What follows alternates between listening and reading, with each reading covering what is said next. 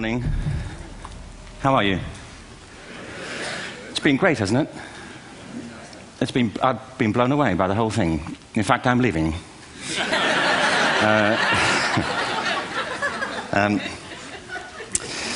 There have been three themes, haven't there, running through the conference, which are relevant to what I want to talk about. One is the extraordinary evidence of human creativity in all of the presentations that we've had and in all the people here.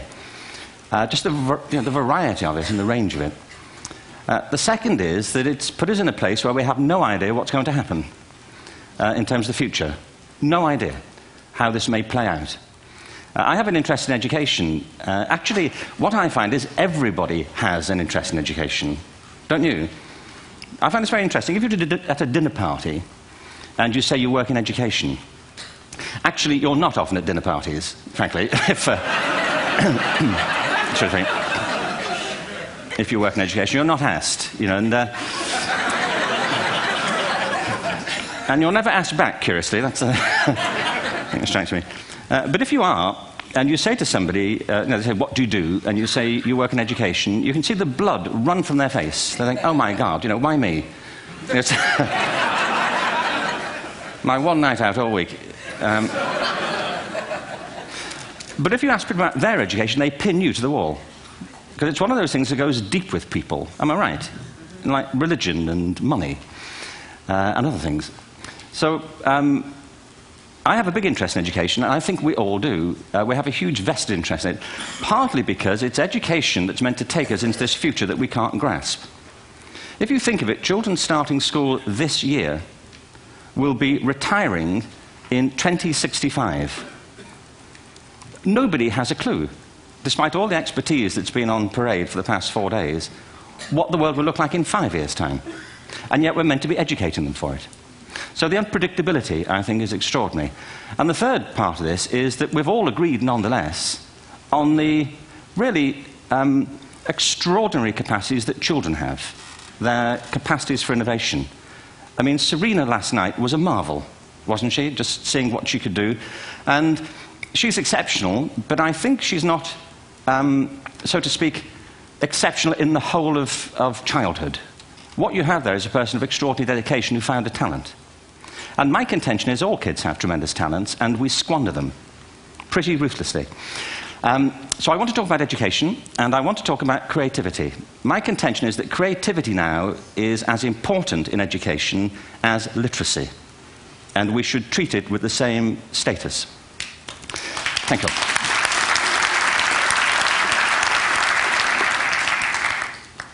That was it, by the way. Thank you very much.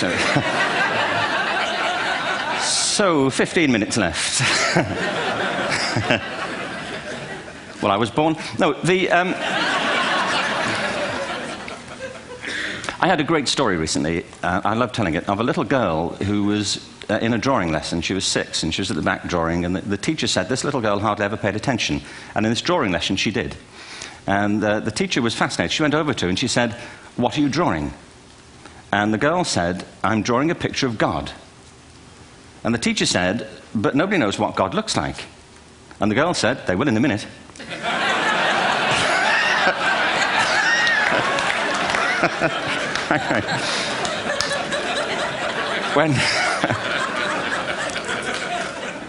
When my son was 4 in England, actually he was 4 everywhere, to be honest. I mean,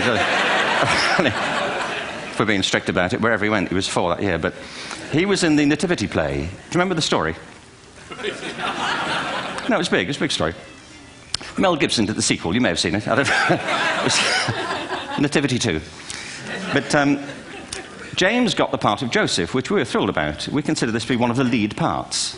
We had the place crammed full of agents and T-shirts, you know. James Robinson is Joseph. He didn't have to speak, but you know the bit where the 3 kings come in? They come in bearing gifts, and they bring gold, frankincense, and myrrh. This really happened. We're sitting there, and they, I think, just went out of sequence. Because we talked to the little boy afterwards and said, you know, are you okay with that? And they said, yeah, why was that wrong? They just switched. I think that was it. Anyway, the 3 boys came in, little 4-year-olds with tea towels on their heads, and they put these boxes down. The first boy said, I bring you gold. And the second boy said, I bring you myrrh. And the third boy said, Frank sent this.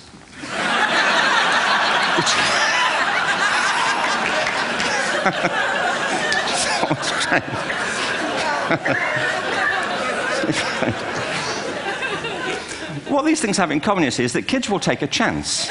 If they don't know, they'll have a go. Am I right? They're not frightened of being wrong. Now, I don't mean to say that being wrong is the same thing as being creative. What we do know is, if you're not prepared to be wrong, you'll never come up with anything original. If you're not prepared to be wrong. And by the time they get to be adults, most kids have lost that capacity. They have become frightened of being wrong. And we run our companies this, by the way. We stigmatize mistakes. And we're now running national education systems where mistakes are the worst thing you can make. And the result is that we are educating people out of their creative capacities. Picasso once said this. He said that all children are born artists. The problem is to remain an artist as we grow up. I believe this passionately, that we don't grow into creativity, we grow out of it. Or rather, we get educated out of it. So why is this? I lived in Stratford-on-Avon until about 5 years ago. In fact, we moved from Stratford to Los Angeles. So you can imagine what a seamless transition, this was from LA. Actually, we lived in a place called Snitterfield, just outside Stratford, which is where Shakespeare's father was born. Are you struck by a new thought? I was. You don't think of Shakespeare having a father, do you? Do you? Because you don't think of Shakespeare being a child. Do you? Shakespeare being 7. I never thought of it. I mean, he was 7 at some point. He was in somebody's English class, wasn't he? Do you understand? Really? How annoying would that be?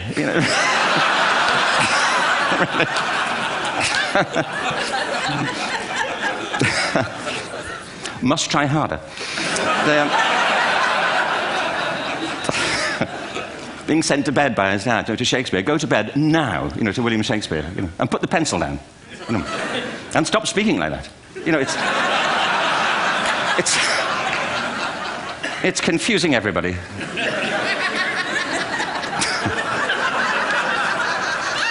Anyway,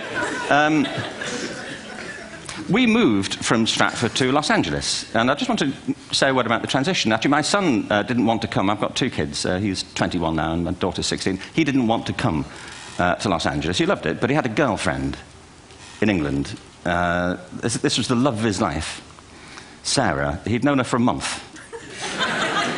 Mind you, they'd had their 4th anniversary, because it's a long time when you're 16. Anyway, he was really upset on the plane. He said, "I'll never find another girl like Sarah." And we were rather pleased about that, frankly, because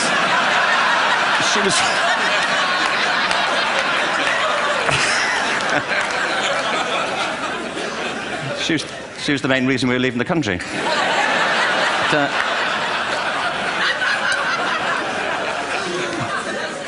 But something strikes you when you move to America and when you travel around the world. Every education system on Earth has the same hierarchy of subjects.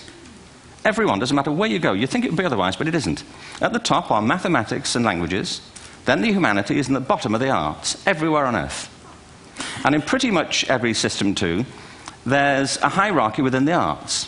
Art and music are normally given a higher status in schools than drama and dance. There isn't an education system on the planet that teaches dance every day to children the way we teach them mathematics. Why? Why not? I think this is rather important. I think maths is very important, but so is dance. Children dance all the time if they're allowed to. We all do. We all have bodies, don't we? Did I miss a meeting? I think... Truthfully, what happens is, as children grow up, we start to educate them progressively from the waist up. And then we focus on their heads, and slightly to one side. If you were to visit education as an alien and say, what's it for, public education, I think you'd have to conclude, if you look at the output, who really succeeds by this, who does everything they should, who gets all the brownie points, who are the winners, I think you'd have to conclude the whole purpose of public education throughout the world is to produce university professors. Isn't it? They're the people who come out the top. And now, I used to be one. So there. And I like university professors, but, we shouldn't hold them up as the high watermark of all human achievement. They're just a form of life. Another form of life. But they're rather curious, and I say this out of affection for them. There's something curious about professors. In my experience, not all of them, but typically, they live in their heads. They live up there, and slightly to one side. They're disembodied, in a kind of literal way. They look upon their body as a form of transport for their heads. It's... Don't they? It's a way of getting their head to meetings.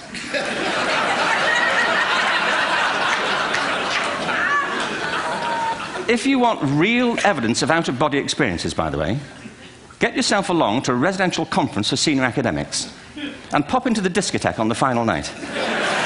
And there you will see it. Grown men and women writhing uncontrollably off the beat. Waiting till it ends so they can go home and write a paper about it. Now, our education system is predicated on the idea of academic ability. And there's a reason. The whole system was invented around the world. There were no public systems of education really before the 19th century. They all came into being to meet the needs of industrialism. So the hierarchy is rooted on two ideas. Number one, that the most useful subjects for work are at the top. So you were probably steered benignly away from things at school when you were a kid, things you liked, on the grounds you would never get a job doing that. Is that right? Don't do music, you're not going to be a musician. Don't do art, you won't be an artist. Benign advice. Now, profoundly mistaken. The whole world is engulfed in a revolution. And the second is academic ability, which has really come to dominate our view of intelligence because the universities designed the system in their image. If you think of it, the whole system of public education around the world is a protracted process of university entrance. And the consequence is that many highly talented, brilliant, creative people think they're not, because the thing they were good at school wasn't valued or was actually stigmatized. And I think we can't afford to go on that way. In the next 30 years, according to UNESCO, more people worldwide will be graduating through education than since the beginning of history. More people. And it's the combination of all the things we've talked about, technology and its transformational effect on work, and demography and the huge explosion in population. Suddenly, degrees aren't worth anything. Isn't that true? When I was a student, if you had a degree, you had a job. If you didn't have a job, it's because you didn't want one. And I didn't want one, frankly. So, but now, kids with degrees are often heading home to carry on playing video games. Because you need an MA, where the previous job required a BA, and now you need a PhD for the other. It's a process of academic inflation, and it indicates the whole structure of education is shifting beneath our feet. We need to radically rethink our view of intelligence. We know three things about intelligence. One, it's diverse. We think about the world in all the ways that we experience it. We think visually, we think in sound, we think kinesthetically, we think in abstract terms, we think in movement. Secondly, intelligence is dynamic. If you look at the interactions of a human brain, as we heard yesterday from a number of presentations, intelligence is wonderfully interactive. The brain isn't divided into compartments. In fact, creativity, which I define as the process of having original ideas that have value, more often than not, comes about through the interaction of different disciplinary ways of seeing things. The brain is intentionally... By the way, there's a shaft of nerves that joins the two halves of the brain called the corpus callosum. It's thicker in women. Following on from Helen yesterday, I think this is probably why women are better at multitasking. Because you are, aren't you? There's a raft of research, but I know it from my personal life. If my wife is cooking a meal at home, which is not often, thankfully, but, if she's doing... No, she's good at some things. But if she's cooking, she's dealing with people on the phone, she's talking to the kids, she's painting the ceiling, she's doing open-heart surgery over here. If I'm cooking, the door is shut, the kids are out, the phone's on the hook. If she comes in, I get annoyed. I say, Terry, please, I'm trying to fry an egg in here.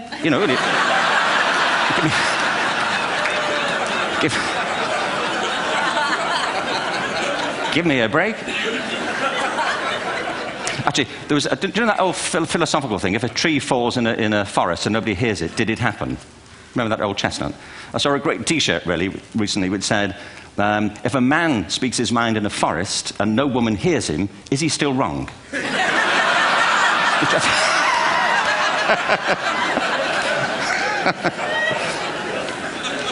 And the third thing about intelligence is it's distinct.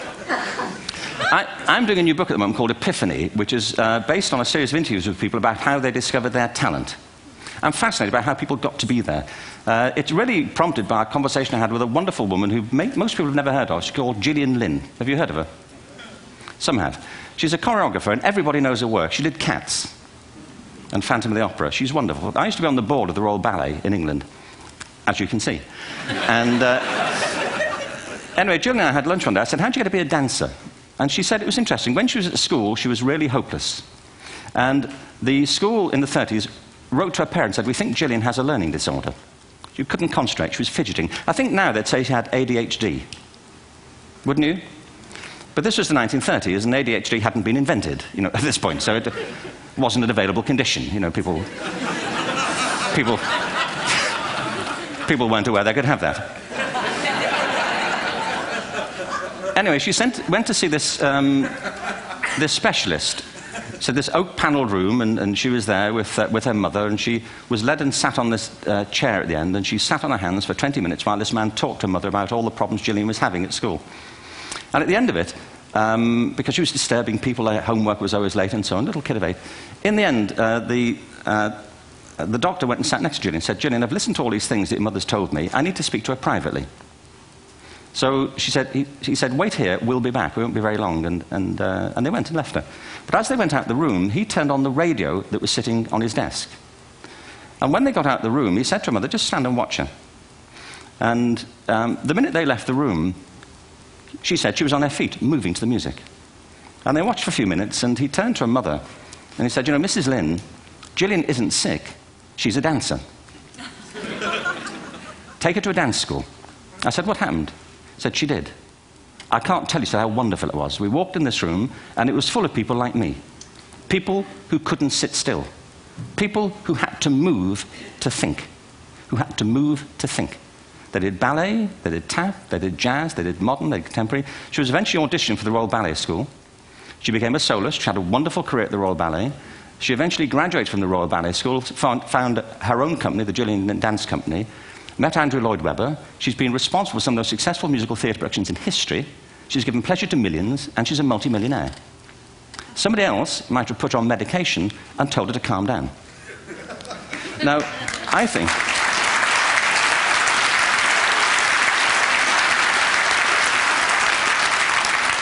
What I think it comes to is this. Al Gore spoke the other night about ecology and the revolution that was triggered by Rachel Carson. I believe our only hope for the future is to adopt a new conception of human ecology, one in which we start to reconstitute our conception of the richness of human capacity. Our education system has mined our minds in the way that we've strip-mined the earth for a particular commodity, and for the future, it won't serve us. We have to rethink the fundamental principles on which we're educating our children. There was a wonderful quote by Jonas Salk, who said, if all the insects were to disappear from the earth, within 50 years, all life on earth would end. If all human beings disappeared from the earth, within 50 years, all forms of life would flourish.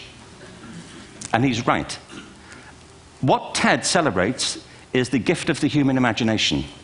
We have to be careful now that we use this gift wisely and that we avert some of the scenarios that we've talked about. And the only way we'll do it is by seeing our creative capacities for the richness they are and seeing our children for the hope that they are. And our task is to educate their whole being so they can face this future. By the way, we may not see this future, but they will. And our job is to help them make something of it. Thank you very much. Bravo. Hierher.